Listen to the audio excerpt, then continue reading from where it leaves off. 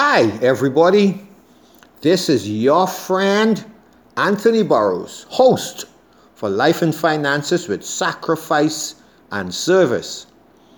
The issue and the program I'm looking at for today is called The Pandemic Money Conversation with Your Child. So that's the pandemic money conversation with your child, and in some cases it may be children instead of child, but depends on your situation. Now, we are still living and existing in this COVID-19 pandemic period.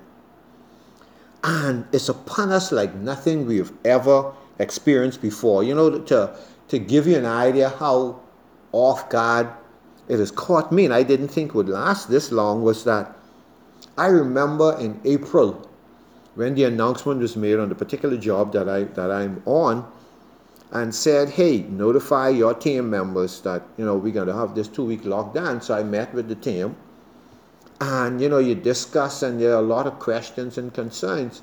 But at the end, I remember saying, hey, see you all in 2 weeks. And here we are now, 7 months later, lockdown, back up, in and out, and going through all the trials and the tribulation of it.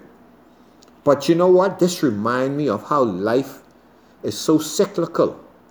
Now, if you live like me in Nassau and throughout the Bahamas and some of the other Caribbean nations, we live in Hurricane Alley.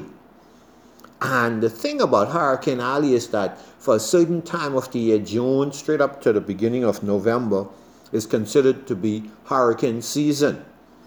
And the thing about it, with hurricane, they come in the varying forces. So you have like your 5-year storm.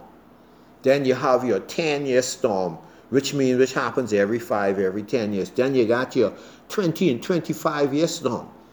You have your 50 and your 75-year storm, and then your 100-year storm. Now, Dorian is believed to have been a 75 to 100-year storm. Hurricane Irma, the way it mashed up New Orleans and parts of Louisiana and Texas and all of that, was also believed to be a 100-year storm for those areas. And then pandemic apparently are cyclical also. But now, I went and did kind of my research on pandemics. And I said, let me see those times when they're recorded. And the first recorded one I saw was 430 BC, the Peloponnesian War. Now, this was basically all of North Africa. You had Egypt, Ethiopia, Libya, and all the countries in those areas. It's 430 BC, 430 years before Christ was born. And it was estimated that probably 2/3 of the population perished. Wow, 2/3. And then when historians now look back at what was described in their writings and what have you as the symptoms, they are thinking, hey, you know what? It was typhoid fever. And then I looked at another one, 165 AD, and it was the Antonine Plague, which lasted for 15 years. 15 years. I was like, oh my goodness, but they didn't have the medical technology and whatever that we have today. Then there was another one, the 250 AD, the Cyprian Plague. And that lasted for a couple of years as well, killing a large percentage of the population, the world's population. And you know what makes us so vulnerable? City living. City living, and then the mode of transportation. I can be here, kicked back in Nassau on the beach in the middle of the day today, and then tomorrow evening, I can be in Sydney, Australia, in a restaurant or in a classroom. So this mode of transportation that we have now makes it rapid.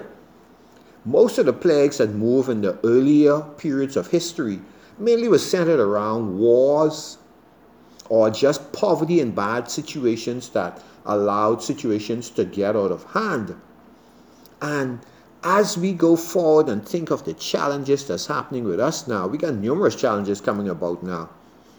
With this, of course, we have sickness, we have a lot of deaths, and of course, the main thing that has people up in arms are the economic fallouts that goes with it. Now, I hear persons talk about, the herd immunity. to let's just get back to normal and the herd immunity would take care of us. And the theory behind the herd immunity, which was a theory and only just that, a theory, started about 60 to 70 years ago. And it was primarily among veterinarians that actually started this sort of thing.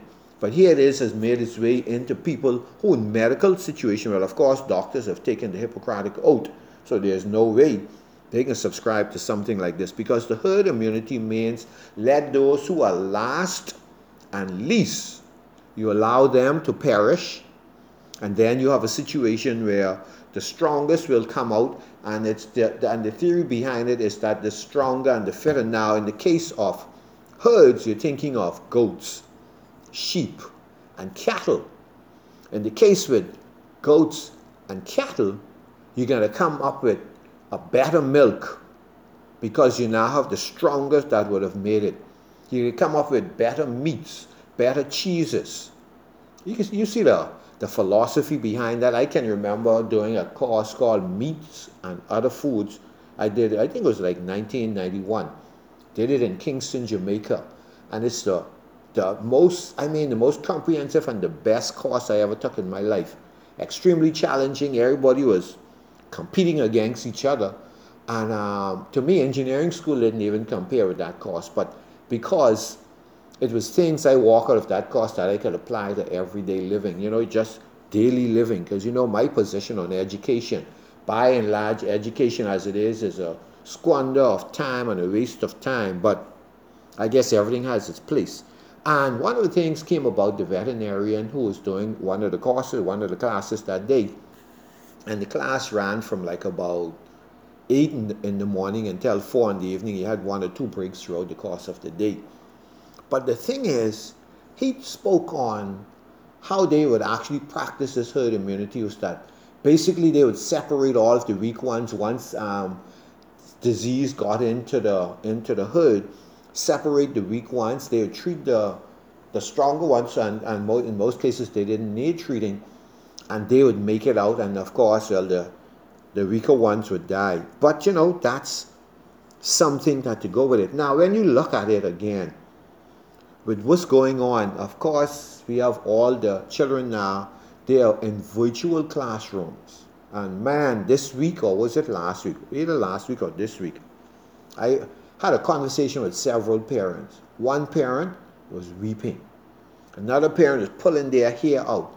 The other one was rowing, ranting, and raving. These are parents all who have public school children. And you know what? Their children in instances could not get on. And they were missing class and the whole 9 yards. And I was like, oh my goodness. Now, if you check back a couple months ago, you'd find I did a piece on private schools tuition, to pay or not to pay. At the end, I surmised that, hey, go ahead and pay that if you're in a position to pay. You see, I'm of the philosophy, if you're going to make that investment in those children in our Bahamas, and given our situation and circumstance, in many instances, you should do it in a private school system, because the system is structured in a way where the teachers have to serve the students and you as a parent.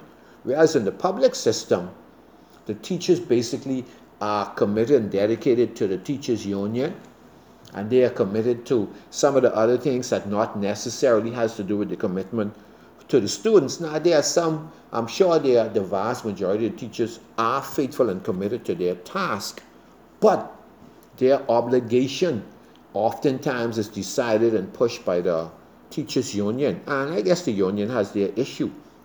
Now, with the parents losing their mind, it's putting us as a nation in a fall behind position, because now if the children aren't getting into the classes, what's going to happen when these kids hit the job market? They're going to be ill-equipped. Well, even with the system, the majority still aren't equipped, but they're going to be further unequipped. And as we go forward, we must remember, as many individuals, families, and nations now going through this period of brokenness, and everybody, nations, individuals, families having to try and scrap and scrape and see how they can make it. And this is why I say, it's so important persons believe that families and individuals should function differently from the way nations and governments should function.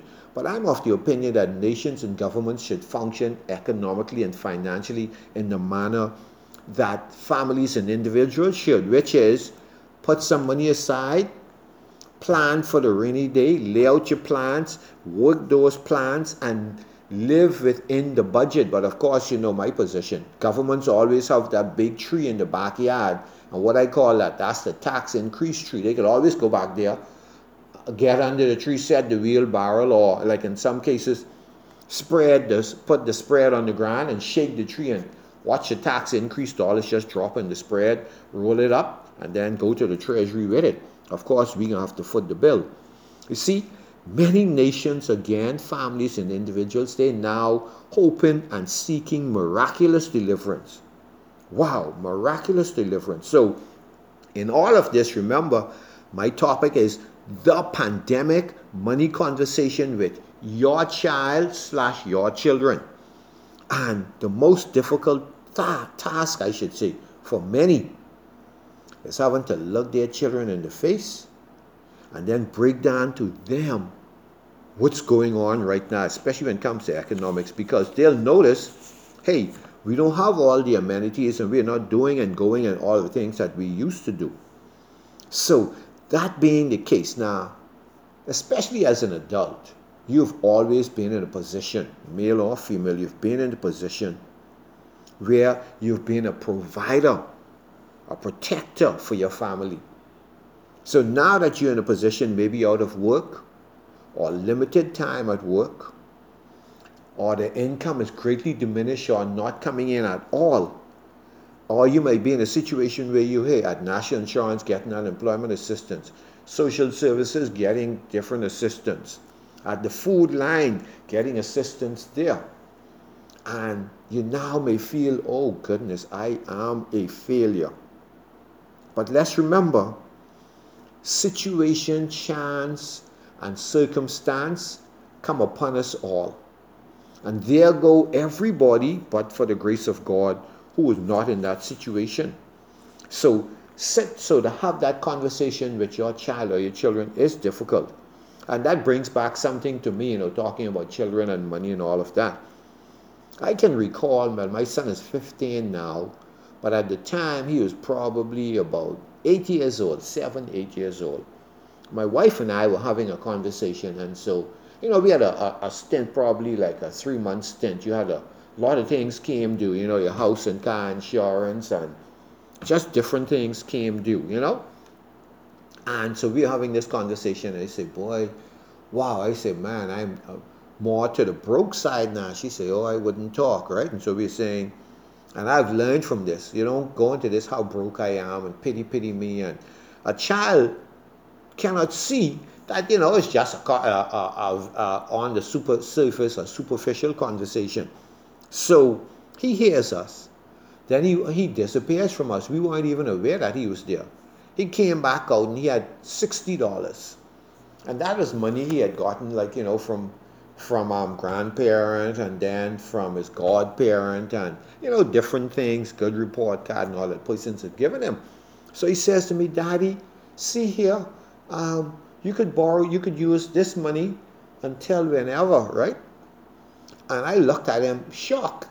And then, of course, I burst out laughing. I did laugh with laughter, I should say. And as I laughed, then it hit me, oh my goodness. He thought that we were serious. And so I explained to him, no, when we say we are broke, we don't mean that, we don't have any money at all and that we wouldn't be able to pay the bills and do all of the different things. So it was a lesson for me, though. Got to be careful in those conversations, especially, any conversation, but especially when it comes to money around children. Now, having this pandemic money conversation with your child, first and foremost, find a comfortable place, a comfortable setting to have that conversation. Make it a familiar environment. Now, some children, depending on the situation, you may want to do it maybe in their bedroom, maybe in the living room, maybe outside, sitting down on the benches and, that sort of thing. And remember now, you don't have to do everything in one sitting. You can probably, have a light, casual conversation, and then at a later time, kind of wrap the conversation up with another part of it. The second thing I want you to consider is make the conversation or your discourse age appropriate. Now, for most children, you don't have, unless they're an adult or to the older age, you don't give them no nitty gritty details, Then reassure them that everything will be all right. Show no negativity at all. See, let them know that their needs will be met. That yes, food will be on the table, the electricity will be on, there will be hot water in the pipes, and things of that sort. And also at the same time, yes, we'll still have our car. Yes, we'll still be able to go for drives and all of the different things that you would do like that with them. Now, if you're receiving any assistance, that's government assistance, this is a good time to explain to them that, hey, national insurance, social services, the food program, these are society's safety net, set up to take care of us when we should fall in a position where we may need some help. Explain society's social and society's safety net. And that'll get them to understand, have no stigma attached to it. Now, if you're talking to older children, you can lay out what the challenges are. This is like someone who might be 16, 17 and older, right? You can lay out to them, hey, these are the challenges, right? But then quickly make reference to times in the past when you all as a family overcame difficulties. There may have been a time when someone was seriously ill and there was God who intervened, healed them. And then how you all financially made it during that time. There may have been a death in the family in the past, or even job loss in the past, and point those out and say, hey, we made it through that, we'll make it through this. Now, even with the older child, don't make reference to any specific bills. I wouldn't talk about time frames. No reference to specific bills or time frames, and then don't overwhelm them. Again, remain calm, level-headed, and then show yourself as resolved to get through this. Another item is discuss possible solutions. Now, you can talk about, hey, instead of having the heater on 24 hours, you'll say, you know what, we'll have the heater turn on in the morning at 6 a.m., and then we will turn it off at about 9 a.m., and then turn it on again in the evening at about 6 or 5, back and forth, when the times persons would be needing to bed. Then there's another thing that we'll do with this. Start planning your meals ahead instead of just opening the fridge and say, well, what are you going to cook today? They can tend to be wastage. Start having some outdoor entertainment. Also remember, a good extracurricular activity and family bonding time is, hey, start a garden, a family garden, and you all work at that together. And then look at ways, and with their input, to be an under-consumer. So instead of maximizing consumption, you'll now under-consume. And I'm talking about in terms of cutting back, basically. Another thing now is use this as a teachable moment. And teachable moments, this is teaching them how to adapt to change. Oh man, if you can get them to how to adapt to change. Then it also teaches them how to meet issues and life challenges and problems head on. That way they don't bury their head in the sand when issues come up in life when they become adults. A good time also to teach them the value of money. Show how hours spent putting in for work reflects and impact money. Show how goods and services require money, and so therefore value of money. And then with this item, while teaching this, you'll show them that, you know what, money is simply a tool or resource. Just like a hammer, you would use a hammer as a tool or a saw as a resource. That, hey, money is just a tool or resource to be used by you. And then in this situation also, you can express your own feelings.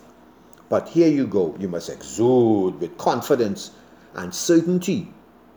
And then say to them how you plan to improve the situation. And this is a good time to let them see what to learn the difference between needs and want. And then also teach them, you'll also say, hey, let's project and set some future goals for us as a family to get through this. So, with that being it there, the final item I'd like to touch on really is that you're going to use this time as a reinforcement and preparation for their future. Because let's remember, I've always said there are three things that you want to do fast with children are concerned. Three things. The first one, you want the child to have a decision for Jesus. And after you've encouraged them to have a decision for Jesus, or even if you haven't made a decision for Jesus, it's a good time for you to do it and then encourage them to join you in that process, a decision for Jesus. So having a decision for Jesus now, they are preparing their lives as they move ahead to build on a sturdy and a sure and solid foundation. So they'd be able to know, hey, what it is I believe, why I believe what it is I believe, and how it can direct my life. The next item you want to guide them towards is preparation for life's occupation / profession. You see, you want it to be a situation where they will say, hey, I want to do whatever the case is or go wherever.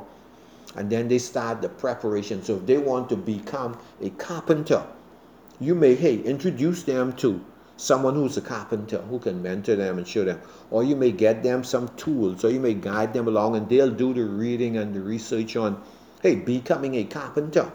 And then what happens too, a lot of children are looking around now and they're seeing, hey, Mr. Joe across the road, he is a lawyer. But you know what? He locked down at home. He's a non-essential worker. And his income probably has stopped. And they look across the next street or they look right in the house. But my daddy is a carpenter. And he's putting on his outfit and he's heading to work every morning. And coming back in the evening and then bringing home the bacon, if you want to say it like that, but bringing home an income and keeping the house running. So those are things they're going to look at also. So it's preparation for a life occupation. And then the final thing far as reinforcement and preparation for their future is preparation for a life's mate. That's the husband or the wife. You see, so in terms of preparing for a life mate or for a spouse, you have to yourself be prepared to become a spouse. So if you have a son or a daughter, hey, they should be learning how to cook, clean, how to keep a house. Then they, of course, must learn how to handle money. And so having that money conversation, this pandemic money conversation with them, prepares them so that when they become a spouse, they can then make decisions and guide themselves through the process of difficult times, because we're going to have more hurricanes. And as men around the Bahamas keep cutting down hills and digging canals, these are just avenues where hurricanes and the water can just inundate us and massacre and destroy us. But so the idea is they'll then be prepared. So when they are now purchasing properties and they're looking around to get a home and do things, they will be wise in their decision process. So remember, this reinforcement after you've had the conversation, the pandemic money conversation with your child or your children, is that you want to reinforce and prepare them for the future with a decision for Jesus, right? Preparation for life's occupation, life work, life profession, whatever you want to call it, and then preparation for their life mate. So, you will have raised a person, a child who becomes an adult that's able to bring about the much needed change in our great Commonwealth. And you know, as a nation, we are in need of change. When you look at our educational system, you look at our medical system and situation, when you look at our political system, a lot of changes that needs to be made, and this generation that we prepare can, if we prepare them properly, could bring about those changes, and we may not be here to see it, but we'll somehow, when Jesus should put in his appearance, we will know that they would have made those changes. You see, now you want your child to be Jesus focused, and then you want them to have financial literacy. That's the goal. Next week I will talk about teaching children about money. That'll be my part 2 of this. But we had to deal with, hey, this pandemic and the money and the concerns that's running through a lot of children as well as adults' mind. So, until next time, may the God of heaven and his Son, the Christ, bless and prosper you.